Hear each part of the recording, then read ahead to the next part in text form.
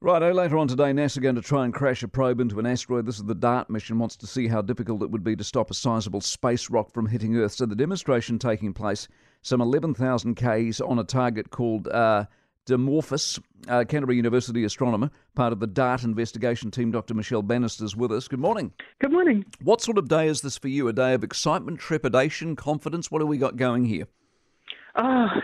It's going to be pretty wonderful. Yeah, so in just a couple of hours, so starting from about 11 a.m. New Zealand time, we're looking forward to the spacecraft, which is currently sounds like everything is on track it's 12:14 p.m.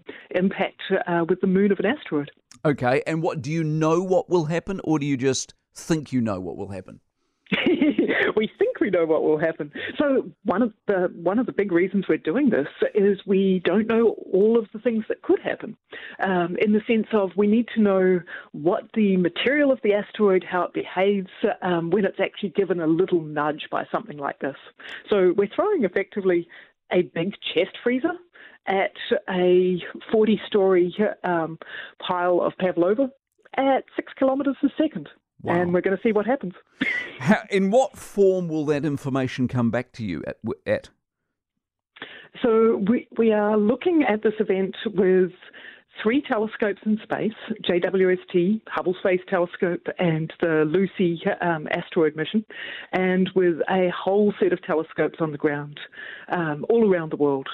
So there'll be the telescopes, about 5 different groups across Africa will be observing at impact itself. And what we want to see from those telescopes that are observing the moment of impact will be a brightening of the system. So from Earth, we can't see the asteroid and its moon separately. We just see them as a single dot of light. So we'll see that dot of light, hopefully dramatically, brighten when the impact happens. And is that all you're looking for, or will you get some sort of reading that will tell you what sort of movement was created by the impact? Oh, it'll go for months. So we have a little camera that was launched, a small CubeSat that was launched off the main spacecraft from the Italian Space Agency, and it's called Lucia Cube.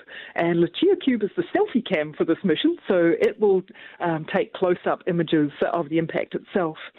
But what we really want to see is the long-term evolution. So by impacting the moon of the asteroid, we want to change the length of time it takes to go around the asteroid. So hopefully this little impact that we're doing it should change that moon's speed by about its velocity by about 1 millimeter per second. And that'll change the time it takes to go around the asteroid by about 10 minutes. And with that, we can pick that up with the ground-based telescopes.